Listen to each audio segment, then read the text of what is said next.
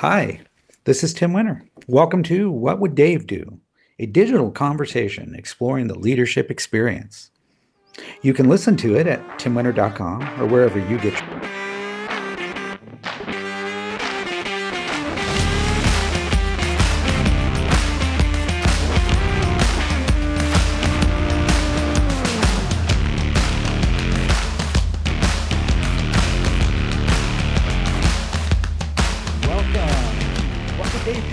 Podcast exploring the leadership experience and keeping my buddy's memory alive.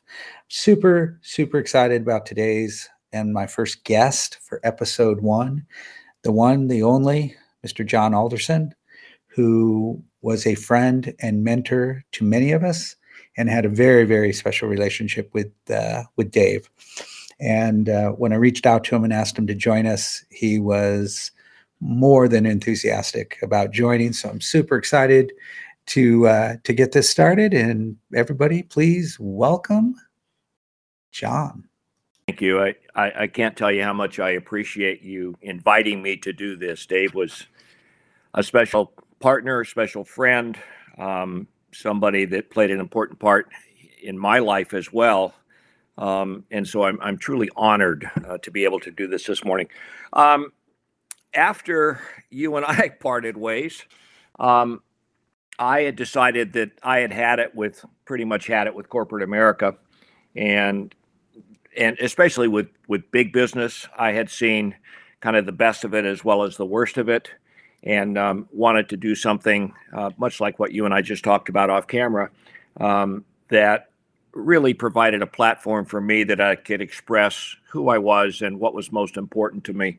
And so my wife and I opened a small business. We live in North County, San Diego, but a small business up in Murrieta, which is about an hour from here, doing birthday parties for children, private birthday parties for children. It's a franchise, and really in doing that, I had to dig deep and ask myself, who am I? What am I all about? What's most important to me? And ultimately, it was to be of service to others. That's the business I've always been in. I derive a great deal of intrinsic satisfaction out of being of service.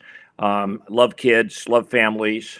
And so while we're in the birthday party, team party, scout party business, that's the way it would typically be defined.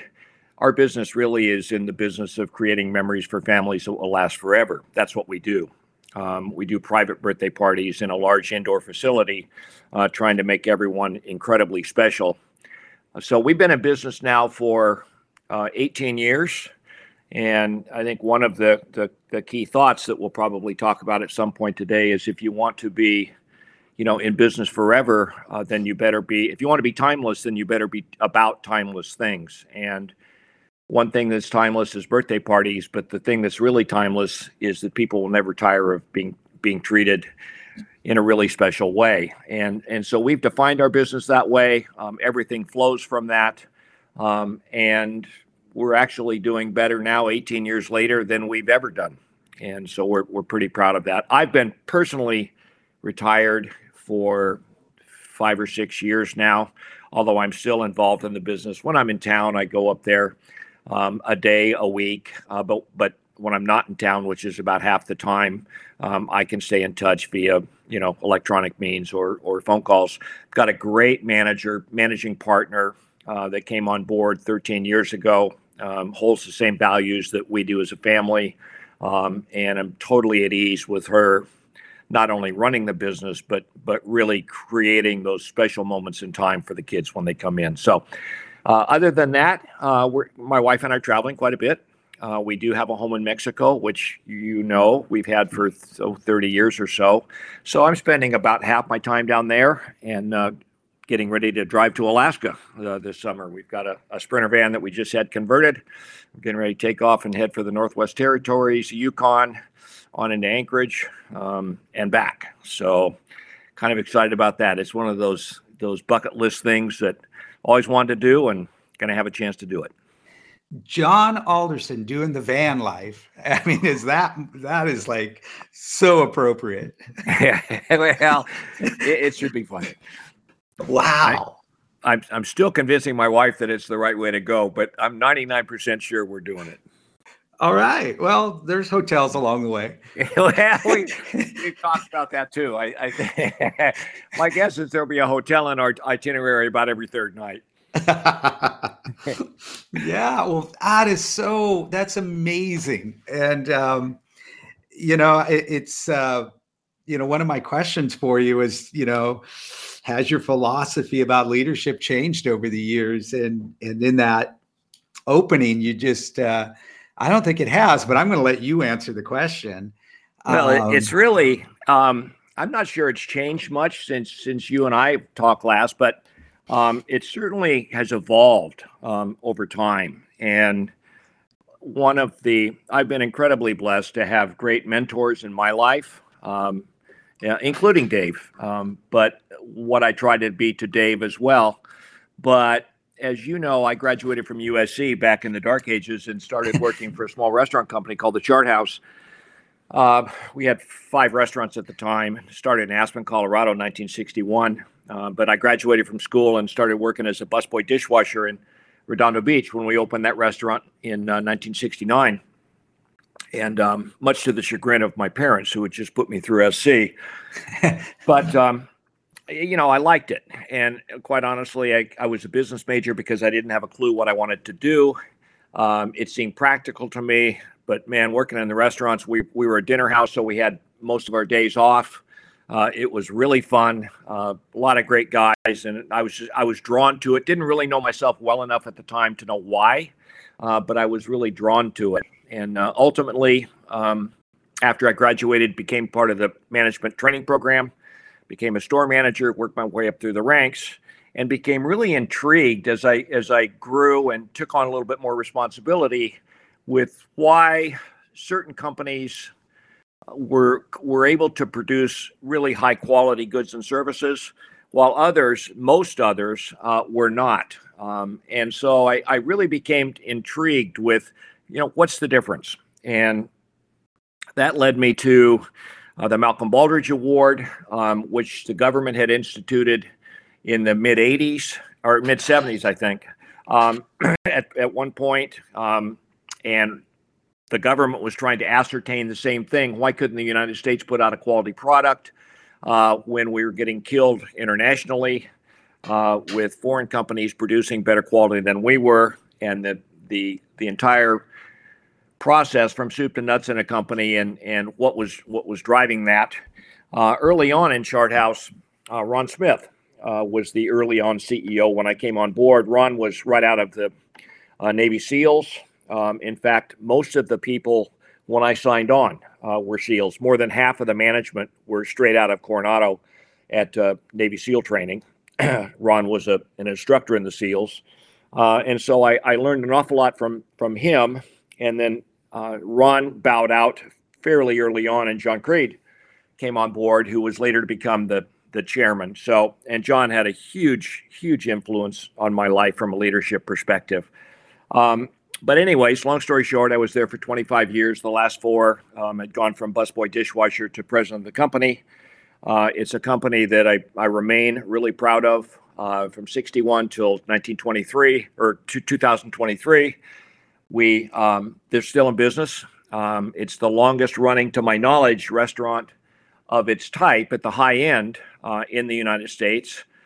Still has 30 or 40 locations out there and still doing quite well. So did that.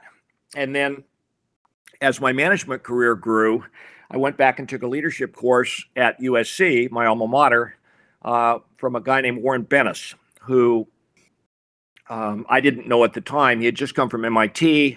He'd written a bunch of books. I'd heard about the course, and so I took his course in leadership. And it continued to evolve, kind of what I observed, but it certainly refined it and put it into kind of clearer terms for me. So, and I'll be glad to go into that if you'd like. Yeah, I'd love it. Okay. Warren Brennis is now, looking back on it, considered probably the leading authority on leadership in the world. He passed away, 2000, I believe it was 2014. I pestered him in class, got to know him. He became a friend and a mentor, and a brilliant guy. But what he did was he looked at the great leaders in history. The transformational people that everybody would recognize their names. And as you know, I do a lot of seminars on that kind of stuff.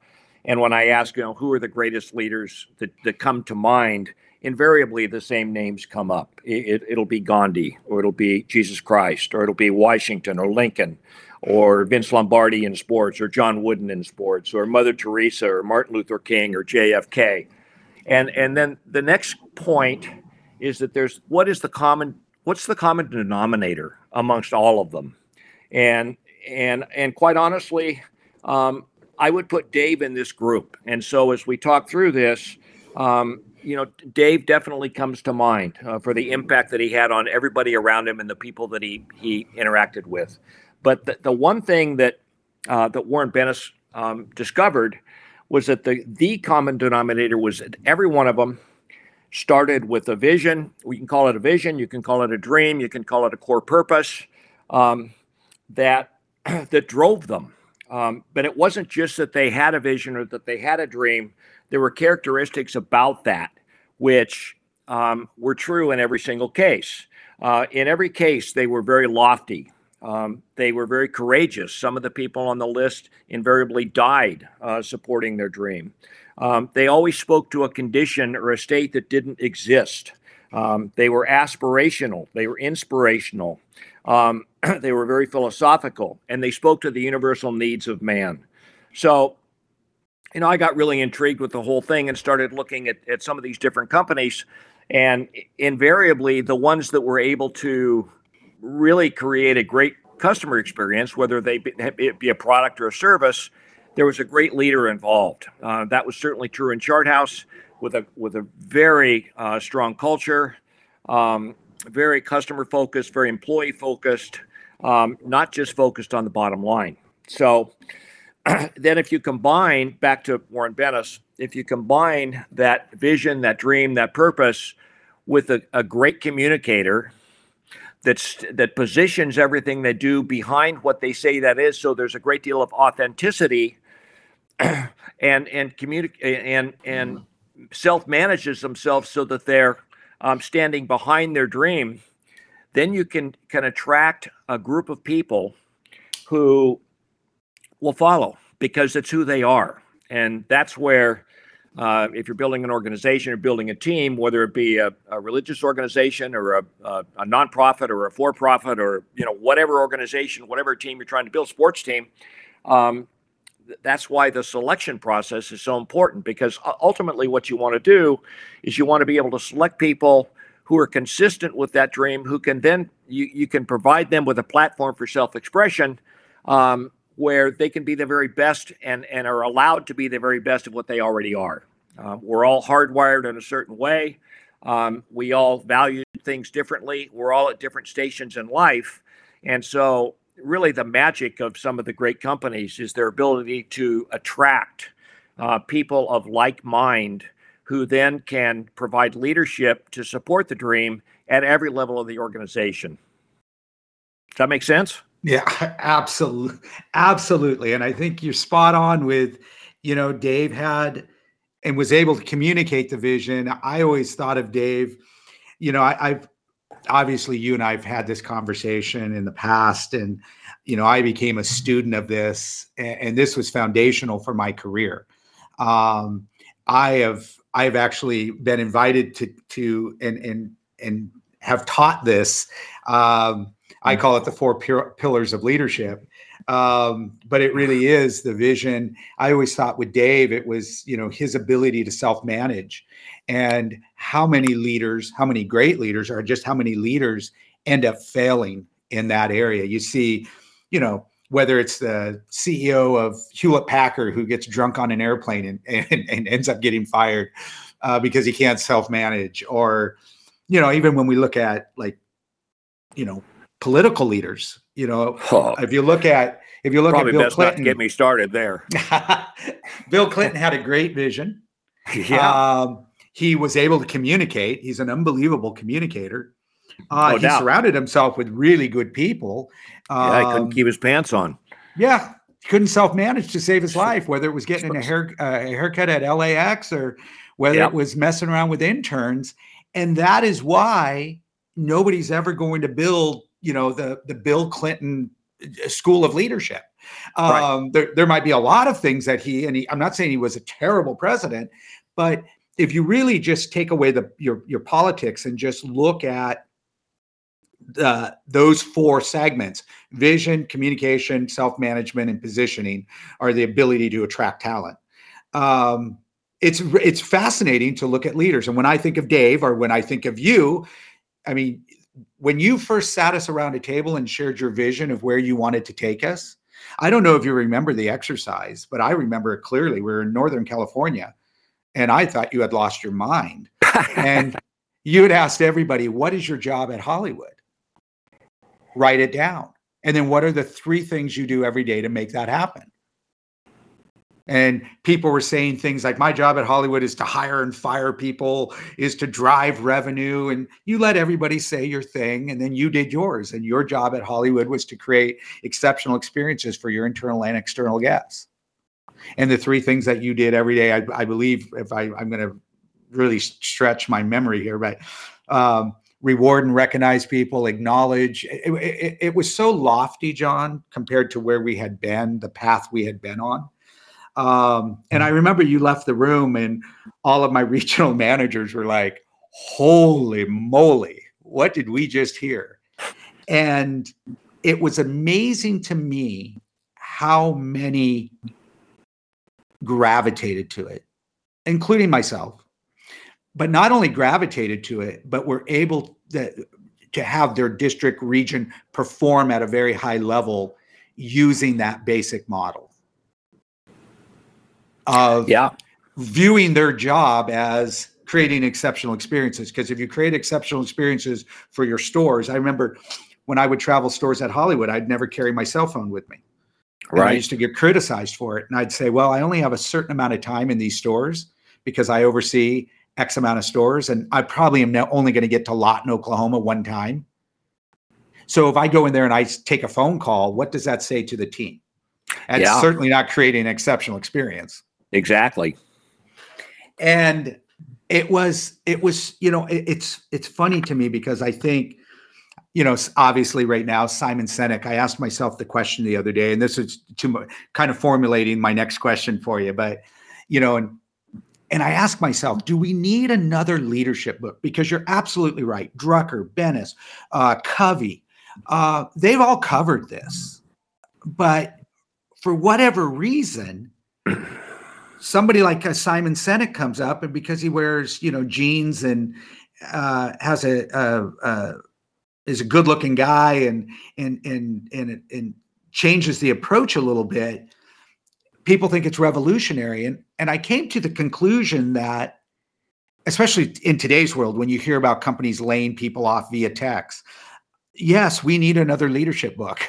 Yes, sometimes this message needs to be repackaged so that it's palatable to a new audience. And I think that's where it's at. And, maybe Bennis today would not be as accepted as a Sinek. But I think the foundation of it, and that's really my next question, is I know Good to Great and Jim Collins was foundational to you. And I think I know your answer, but that really hasn't changed. Even though those companies in the book, most of them aren't in business anymore, that's more of a state of business and time and that.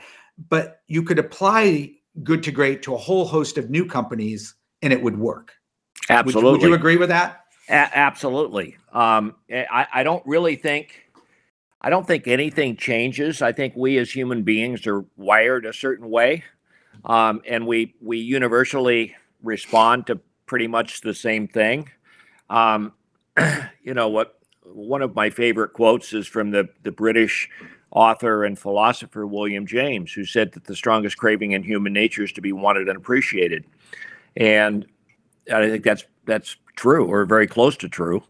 And that's the business that all of us in the service business find ourselves in, is providing that for other people. That's certainly the philosophy that we have embraced in my little business. It's the philosophy that was embraced at Chart House.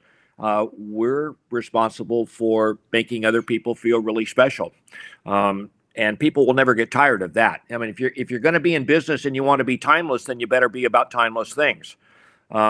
People will get tired of menu items. They'll get tired of lots of different things. They'll never get tired of being made to feel special, ever. So, one of the things that comes up, a couple things. One, on your Bill Clinton example, it's a very good one. When I see that, and you see it often, where people espouse a certain thing and then they fall down, what it really tells me is that it's not authentic. And if Dave was anything, Dave was really authentic. What you saw was exactly what you got, and that would be true of all the great leaders over time. It literally is who they are. In our little business up there in Marietta, that's all I know. That's my highest level of thinking, and it's who I am. That's what I enjoy doing. That's what really gets me excited about going up there once a week when I'm here. That you can't throw me off of that platform, because that's who I am. Oh, I can see it today. I can see you walking in there with your Hawaiian shirt and that big grin on your face, and just those employees probably light up, and they're going to be inspired with some wisdom, or you're going to share a story. You're going to make them feel so warm and so appreciated, because the list hasn't changed, right? I mean, it really hasn't. People want to feel valued and appreciated. They want to have the tools to do the job. I mean, we can do all this, but we're biological creatures, and Maslow's hierarchy of need applies. It just does. Well, it's interesting you mentioned that, and in a lot of Warren Bennis's work, as well as Jim Collins, especially through Good to Great and Built to Last. And I had the chance to work with him with a small team at Starbucks, so I got to know him pretty well.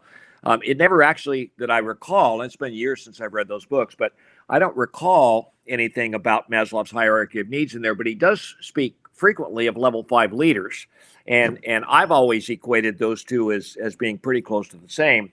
And what it says is that until you're up there somewhere close to that, you're not ready to really take on a significant leadership role, because you've got other priorities. And unfortunately, it's not a matter of age, and with age gaining wisdom and moving up that ladder.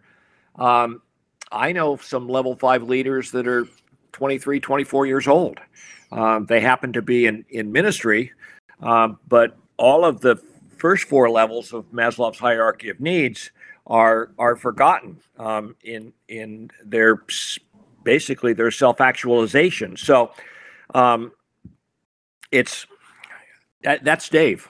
Yep. And I'm not a psychologist, and I couldn't tell you where he is on that scale of 1 to 5, but I know that he was very comfortable within his skin. He was a really good communicator. He cared deeply about the people that he associated with, and he was about all the right things. Well, and I can tell you a transcend, and this is a great segue to, we really didn't talk about it, but Dave's celebration of life, and I know you couldn't make it because you're in Mexico, but I was there, and it was very it was magical. It was serendipitous. It was it spoke. Dave was clearly there, and I think it was so comforting to his family to hear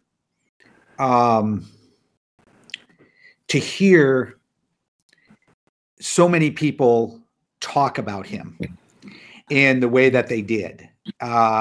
and it was both professional, it was personal, it was some of his daughter's best friends got up to speak about Dave as a dad, and being the friend's dad, and it was really, really magical. And I have to tell you, when I got into Salt Lake, there were just all the steps all the way around. We pull into the hotel. Misty had booked the hotel. We pulled into the hotel, and I looked around, and I said, I got this odd feeling of this being very familiar. Well, it was the hotel it used to be an Embassy Suites. Now it's a Hilton Garden, but it used to be an Embassy Suites, and it's where I first met Dave. It's where I interviewed Dave back in the day. Wow. And then we were going to go I met Marshall there. I met John Sanders there, and we were going to go grab something to eat after we got into Salt Lake City. And I asked the guys, I said, I need to do something, and if you guys would like to do it with me. And Marshall goes, yes. And I said, but you don't know. He goes, you want to go to where the accident was? And I said, yes, I do. And he goes, I'm all for it. So there was something for me. I personally just needed to go be there. I needed to be in that closure. place. Sure. Yep. I needed to walk on that street. I needed to cross that street. I just needed it. And so we looked around, and we were trying to figure it out. And we thought he was here and there, and this is where. And there was a restaurant called the Brickyard. In fact, I'm wearing my Brickyard hat as I do this podcast. And we walked in, and we decided we were going to do lunch there. And we walk in, and we're sitting at a high bar, and we're just talking. And I said, I'm going to ask the waitress. And they go, oh, Tim, don't. I said, I'm going to ask the waitress. I said, hey, were you here the night? And she goes, the night of the accident with Dave? Oh, wow. We loved Dave. And this restaurant had built a memorial.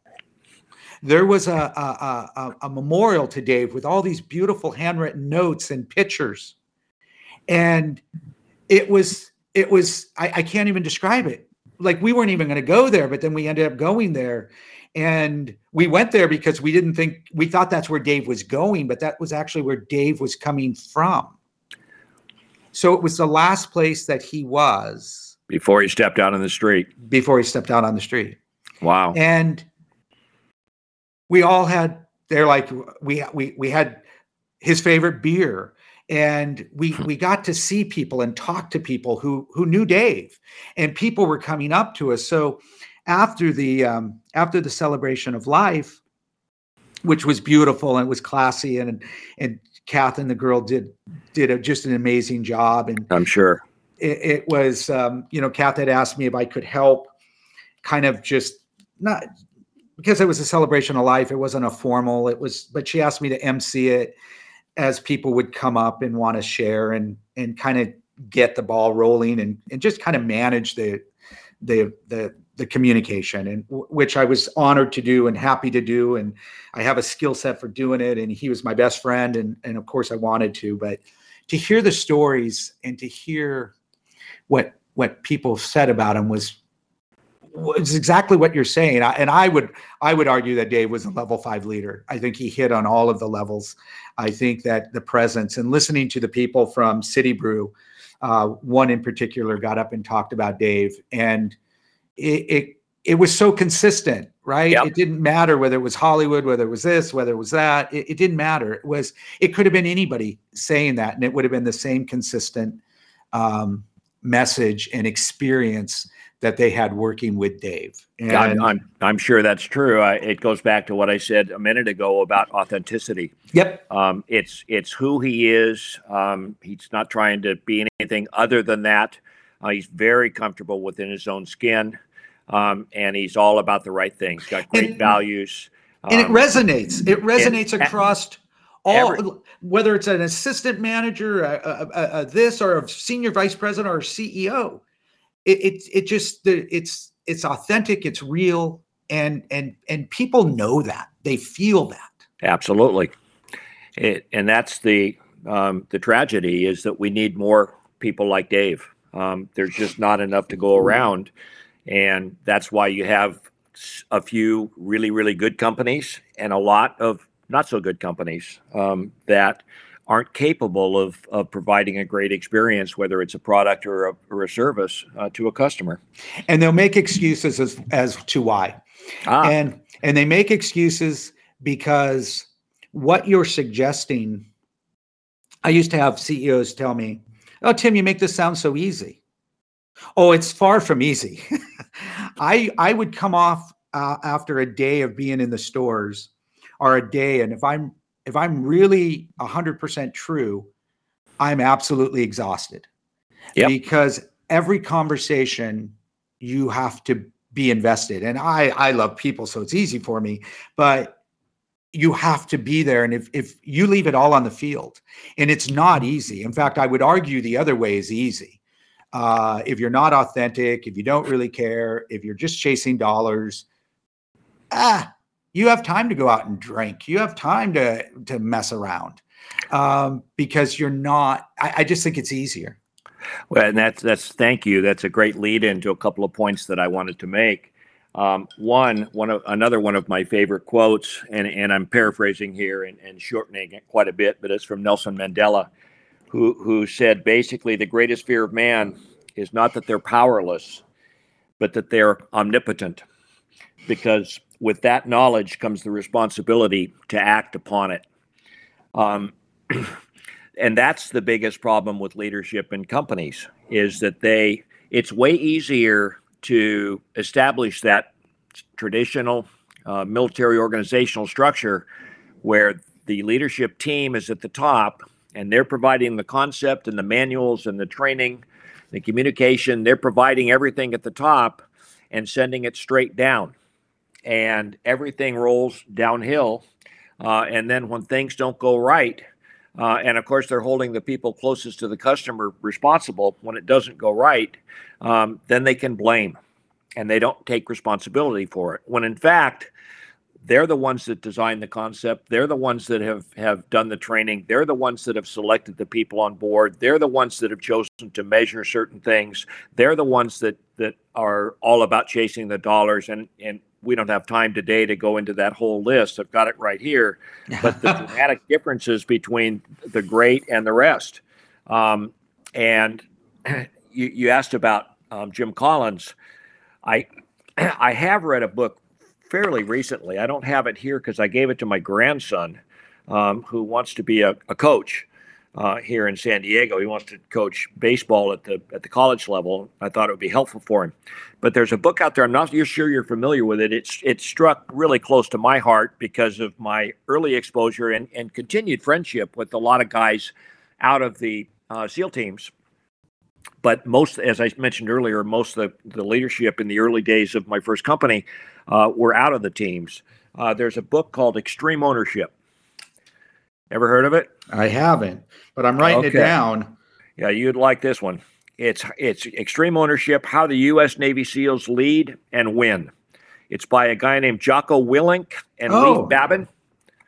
They have a whole leadership institute. They do a lot of public speaking. They're based here. They're out of Coronado, so they're based here in San Diego. It speaks to the leader owning everything. And what happens is most leaders don't take ownership of it. What they do is they blame. And they blame other people for the lack of success in the company. One of the questions I get frequently, and I still do some consulting. I certainly don't chase it, but I'll get asked occasionally if I'll come in and help a company. I helped a little company here in San Diego called Better Buzz, which is a coffee company that's going crazy. I helped them for about a year, gave them 10 hours a week, but I could go any place I wanted. I could travel, and we did it electronically. But one of the things that we talk about a lot is who is really responsible. And when you boil it down, there's nothing that CEO can't do. Nothing. They establish the culture. They establish the vision. They select the people. They provide the training. And so it was another Tim, actually. He's the CEO and founder of the company, he and his wife, Stephanie. Where did they see themselves? When we came on board, they saw themselves at the very top of the organization, and they were telling everybody what to do. And when things didn't go right, they were blaming the people that were on the receiving end of it. hopefully they've learned a lot, and they now recognize that they're actually the furthest from the customer. They're at the bottom of that organization, and their responsibility is to support and do everything in their power to help the people on the front lines to create that experience that they expect when they come into the stores. Anyways.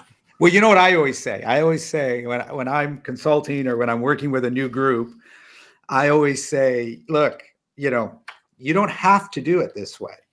But let me tell you, just, practically, and realistically, the employee always wins.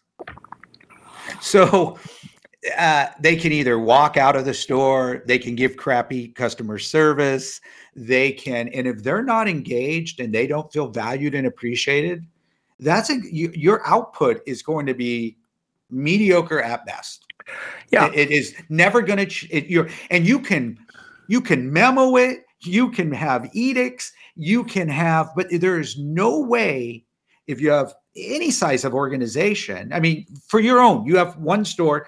How often? You're not there 24/7. You're never there. One time a week when you're in town. Yeah, rarely. But I guarantee you, this philosophy is alive and well in there because you've empowered the team to do it, and they feel valued and appreciated by you, and they want to exceed those expectations and take it even farther. I never want to put somebody in a box because I don't know what human potential. I don't know what their human potential, but I know my experience that when I create this environment, sometimes I am so surprised at how people will stand up and deliver beyond their wildest dreams. Yeah. With the proper direction, leadership, training, support. You get into, what are you measuring? Most companies just measure the bottom line. They don't measure all of the steps in between. They don't recognize the importance of taking care of your employees first and the direct relationship between employee and customer satisfaction. They don't understand the necessity of not only doing evaluations from top down, but from bottom up. They don't understand the necessity of creating an environment based on trust versus fear. I mean, it's complicated. But Tim, the owner founder of Better Buzz here in San Diego, and they've got probably 15 locations now, and they're killing it. And Tim is a young guy. He's kind of bullheaded. He's building wealth. He's definitely right now a level 1 leader. But he's a good manager, and he's driven. He's working 7 days a week, probably working way harder than he needs to if he took a different approach. But he's learning. And one of the things that I asked some of his employees when I came on board, because Tim was really concerned about the lack of energy and enthusiasm in the stores. And so I asked him, I said, well, what do they think they're doing? Same question I asked you guys at the round table, 20 some odd years ago. And Tim said, well, I think they're trying to just perform the tasks. And I said, well, listen, Tim, one of the things that's been transformational for me was way back in my days of getting to know Warren Bennis a little bit, is that passion is directly related to purpose. And the loftier the purpose, the more passion will be created by like-minded people.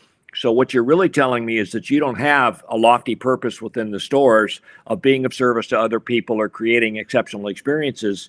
You have a task-oriented culture, and that's not very exciting for anybody. And you're just bringing in people to fill slots versus bringing in people who you can provide a platform for self-expression to make that happen. And so we went through all of the steps that make that happen, and hopefully it was helpful for him. But passion and purpose, you can't separate them. Well, this gentleman, I hope he knows how lucky he has if you're giving him any amount of time, because I've seen you transform businesses. I've seen you transform lives. I mean, mine being one of it. I know you did. I know you did it with Dave as well. And but on a personal note, I mean, I literally took everything. In fact, you'll laugh. I still have all those notes that Gina put together, that entire packet. I've been carrying around for 25 years. Well, that's special, Tim. And I have not only the one Gina put together, I have the original ones in all your handwriting. Because remember, we were in San Diego and we worked on that. And then I think we were in Arizona. We were somewhere where we worked on the rest of it, where Gina made it more formal. But I have all the handwritten ones. And I've literally, it has become, yeah, well, I own it as my own. And I think you tell a wonderful story about being able to own a lyrics as your own. And this is why it resonated with me, because I cannot tell you how wonderful today has been hearing you say these things. I'm kind of going down memory lane, and it's really, really special. And I think my audience is really going to enjoy it, because it's so you, and it's so beautiful. And I had all these questions, and all these people are talking about how work has changed, and I don't think it really has. I think I don't either. It was funny. I was talking to Mark Brands the other day, and I said, I asked him what he thought. I said, because in today's world, like, the intern thinks they can send the CEO an email about, something. And when I first started, that was unheard of. And he said, is it that, Tim, or is it just that CEOs are more accessible? With social media, with email? Like back in the day, you were very special if you had Mark's phone number. Like, you were very special if you had that. Right. And he just wasn't accessible. Where in today's world, CEOs and everybody. So is it an attitude of the new workforce, or is it accessibility? And that was a conversation that we were having. And I don't know, because I go onto LinkedIn and I see these people who, write manifestos about getting fired from their company. And I'm like, I would have never dreamt of doing that. And so there's a question for you. Do you think the workplace has changed, or have you noticed? You have employees. Have you noticed a change in the workplace?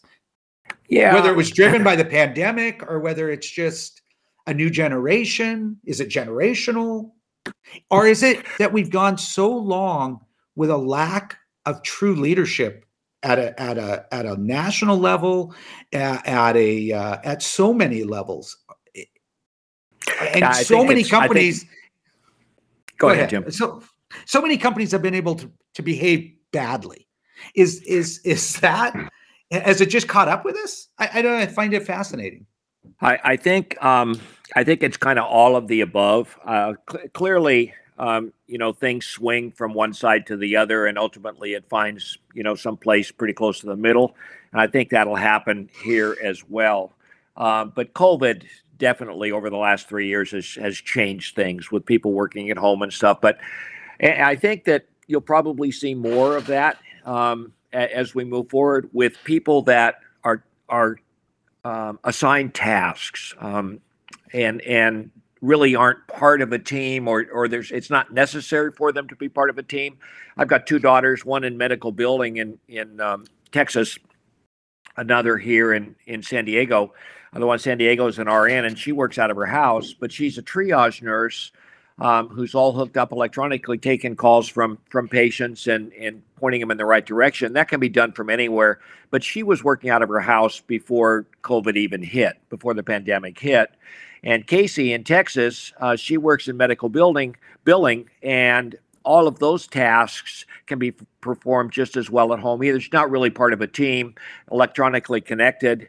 So I don't know that that's as much of a change, although with all the increases in the ability to communicate electronically, that will probably continue. But overall, and culturally, I think that the kids of today are maybe a little more entitled, a little more spoiled, a little less tolerant of the workplace. I think part of that is, this is just my personal opinion. I think part of that is driven by government, especially in some of the states that along the West Coast and East Coast. I think the liberal environment that we try and do business in makes them feel a little bit more entitled. Certainly, all of the money that was doled out over the pandemic has made people less willing to come back and actually have to work for their living. But I think all of that will change, and I think it'll go back towards the middle more. So yeah, I tend to agree with you. I think that things do go in waves, and the pendulum goes. And I think I do believe that there is a voice. I mean, just the popularity of Simon Sinek. I mean, people are resonating with that, and essentially, if you really boil his message down, it really is Venice. I mean, it really goes back to the foundational things.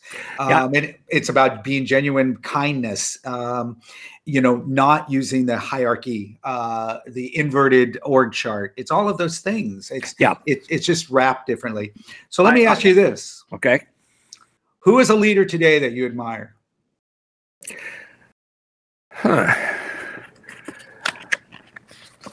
Well, I'm not that involved in the, I read the business publications and stuff like that, but I'm not that involved in the business community as I used to be. Sitting on the beach in Mexico, it's kind of have other things on my mind. But it'd probably be easier for. I can give you a personal example. It's not somebody that you're going to know. No, that's okay. We just got as I mentioned, we just got a Sprinter van, and it's been 2 years in the making because of backups in parts and that whole thing. And so it took us a year to actually get the van, and then we took it to the van conversion place. And everybody I asked, where should we take this? And I want it a certain way, and we're going to be driving to Anchorage in it this summer. And everybody said the same thing. They said you got to go to American Van Works. It's up, I'm in San Diego. It's up in Orange County. It's about an 1.5-hour drive, but they said they're the best. And so I went up there and met with a guy named Mark Gibbs, who is the owner and managing partner of American Camper Shells and Van Works up in Stanton. And I just couldn't have been more impressed with his energy, his enthusiasm, his level of stoke. But we couldn't get in for 6 months because they were so backed up. They were so busy. So I said, okay, everybody says this is what we want to do. We'll just wait. And so long story short, we got it back here a month or so ago. And I drove it up to Murrieta to the business. Literally, first or second day I had it back, and something went wrong. All of a sudden, it acted like it was just out of gas. Pulled over the side of the road. It wouldn't start again. And so I had it towed into a local shop there, and I called Mark. I said, Mark, something's wrong. And the guy here at the local shop is telling me that I had a 50-gallon tank installed so that we'd have better range. He's telling me that there's a fitting that's not connected right, and there's diesel fuel leaking all over the ground. And after spending the amount of money that I spent on it, I'm not real happy about it.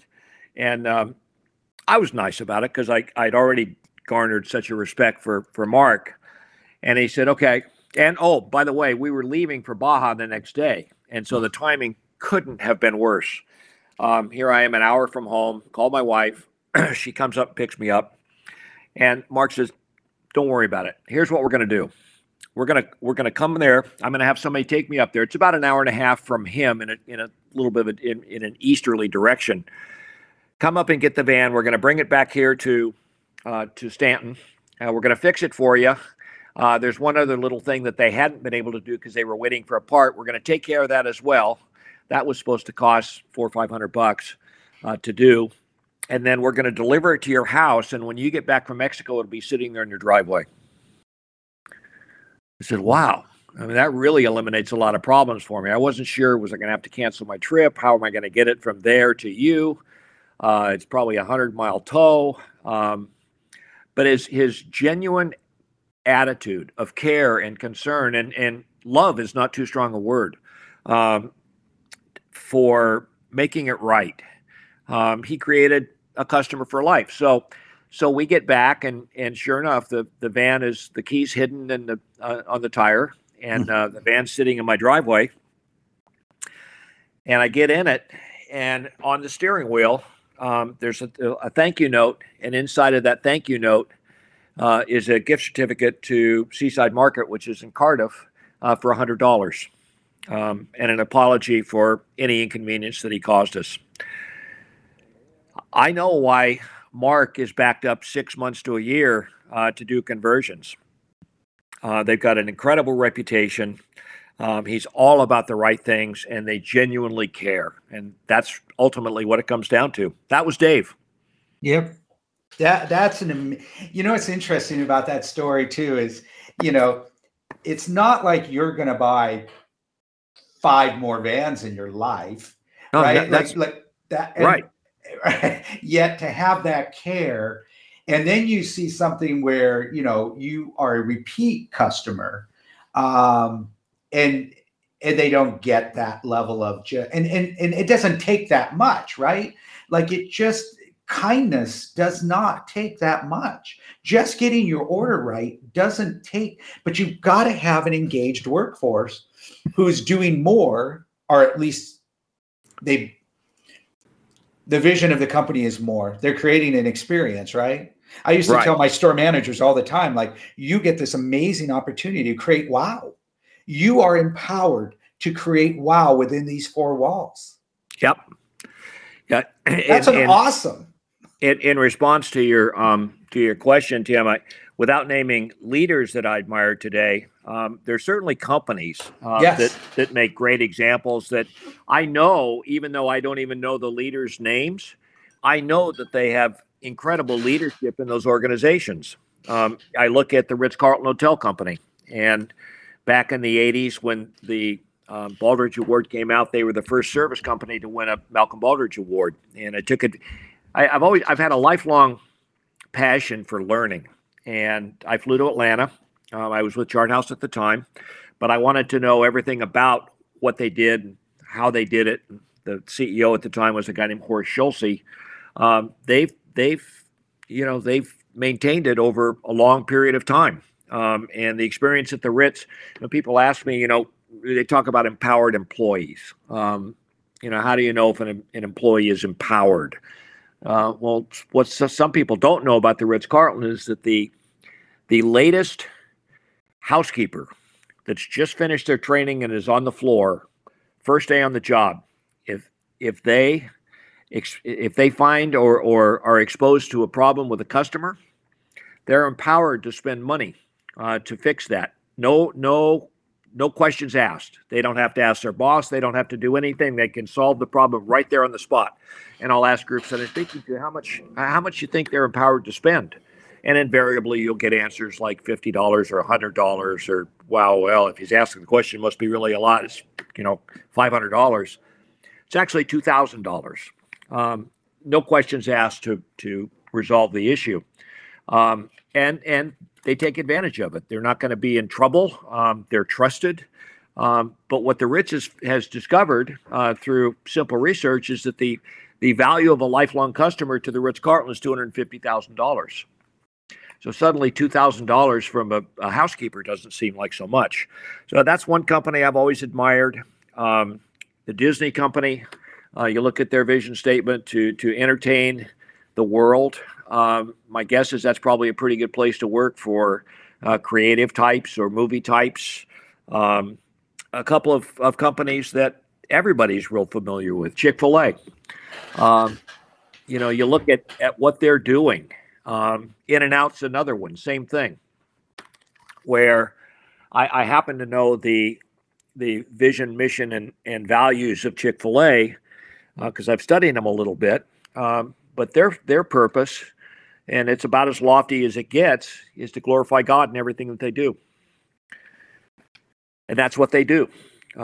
So even though it looks like people behind the counter in either In-N-Out or Chick-fil-A are performing basically the same tasks as they would be at a McDonald's or a Burger King or a Taco Bell or whatever fast food place you're talking about, in their minds, they're doing something completely different. Are they serious about it? Well, Chick-fil-A's closed on Sundays. They're leaving a lot of revenue on the table to be consistent with their values. Is it for everybody? No, probably not. But it's for the right people. and people find a great deal of intrinsic value and a sense of purpose for themselves at all levels of the organization because of that. Yeah, it's it goes back to the old story: are you crushing rock, or are you building a cathedral? Absolutely. And to your Rich Carlton, they also believe in their training, right? And they've spent the appropriate amount of time that they know before they put somebody on the floor that they've been trained. They understand the mission, they understand the expectations, they are empowered to do their job, and they have the tools to do their job. So I doubt they fall short very often, but when they do, they're ready to back it up. Absolutely. And I've been blessed to be able to spend some time in Ritz-Carltons around the world, and they're very, very good at what they do. It's very understated. I look at their core purpose, and they've got a little card, their credo, which I've carried with me for going on 40 years now. And it's pretty straightforward. It says the Ritz-Carlton Hotel Company is a place where the genuine care and comfort of our guests is our highest mission. The Ritz-Carlton experience enlivens the senses, instills well-being, and fulfills even the unexpressed wishes and needs of our guests. And this little card, it's a folding card that then's got their basics in it, the 3 steps of service. I've carried it with me now for close to 40 years.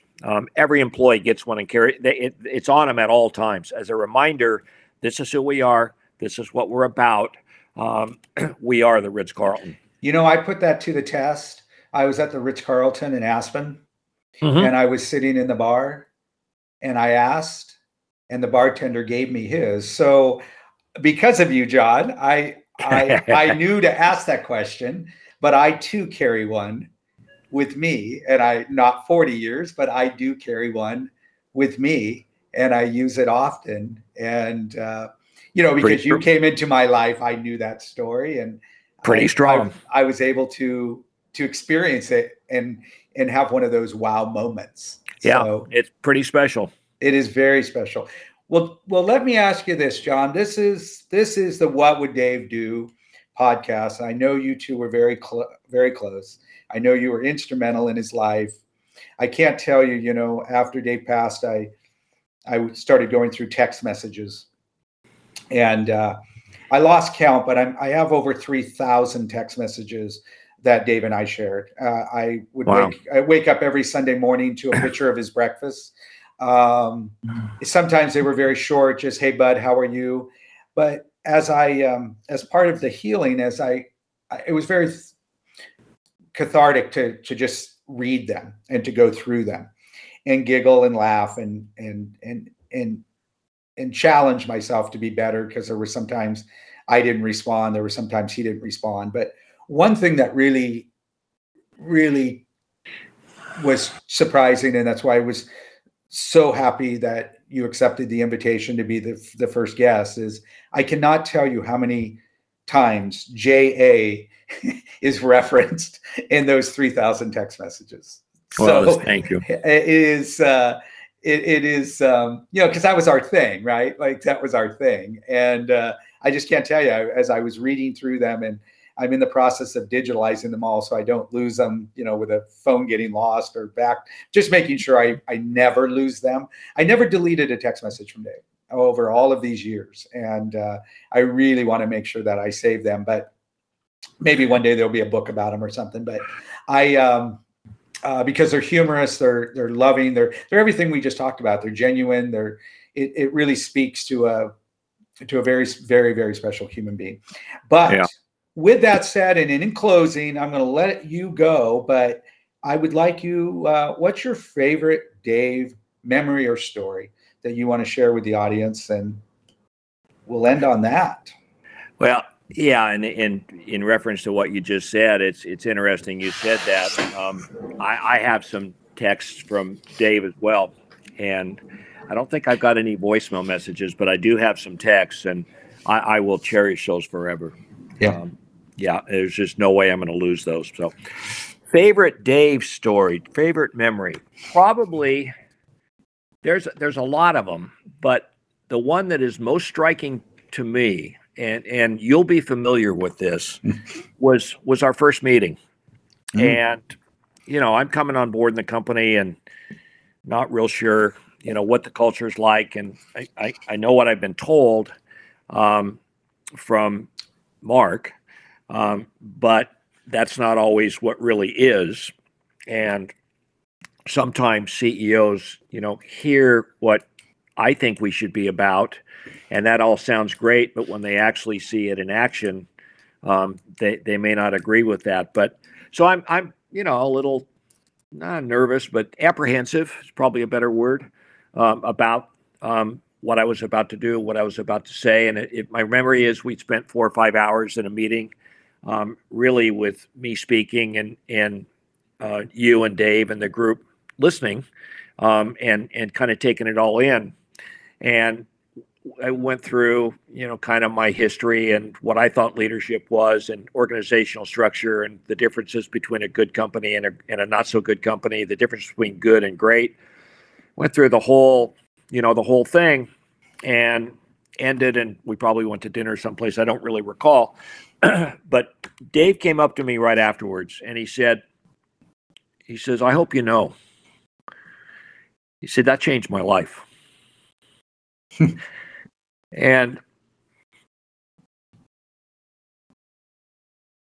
I've held that with me now for whatever it's been, 22, 23 years, as one of the most special, genuine, sincere, honest things that anybody's ever said to me. And I cherish it. I don't know what else to say. I just cherish it. Yeah. Well, and here's the thing, he meant it.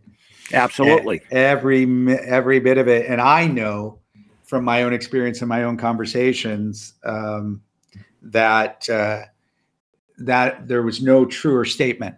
Like, you really did change Dave's life. Well, thank you, Tim. I appreciate it. You changed the trajectory of his leadership, the way he viewed. You really did. And John, I mean, you're my first guest, but I am also just telling you this as a friend. You changed a lot of people's lives. And I go through LinkedIn sometimes and I see people who you touched and where their careers have gone and the things that they're doing, and the impact that you have made on this world is quite amazing. And having you on the show today and listening to you, and just, again, I can't tell you how much it warms my heart, how much I've enjoyed this. I could keep going on and on and on.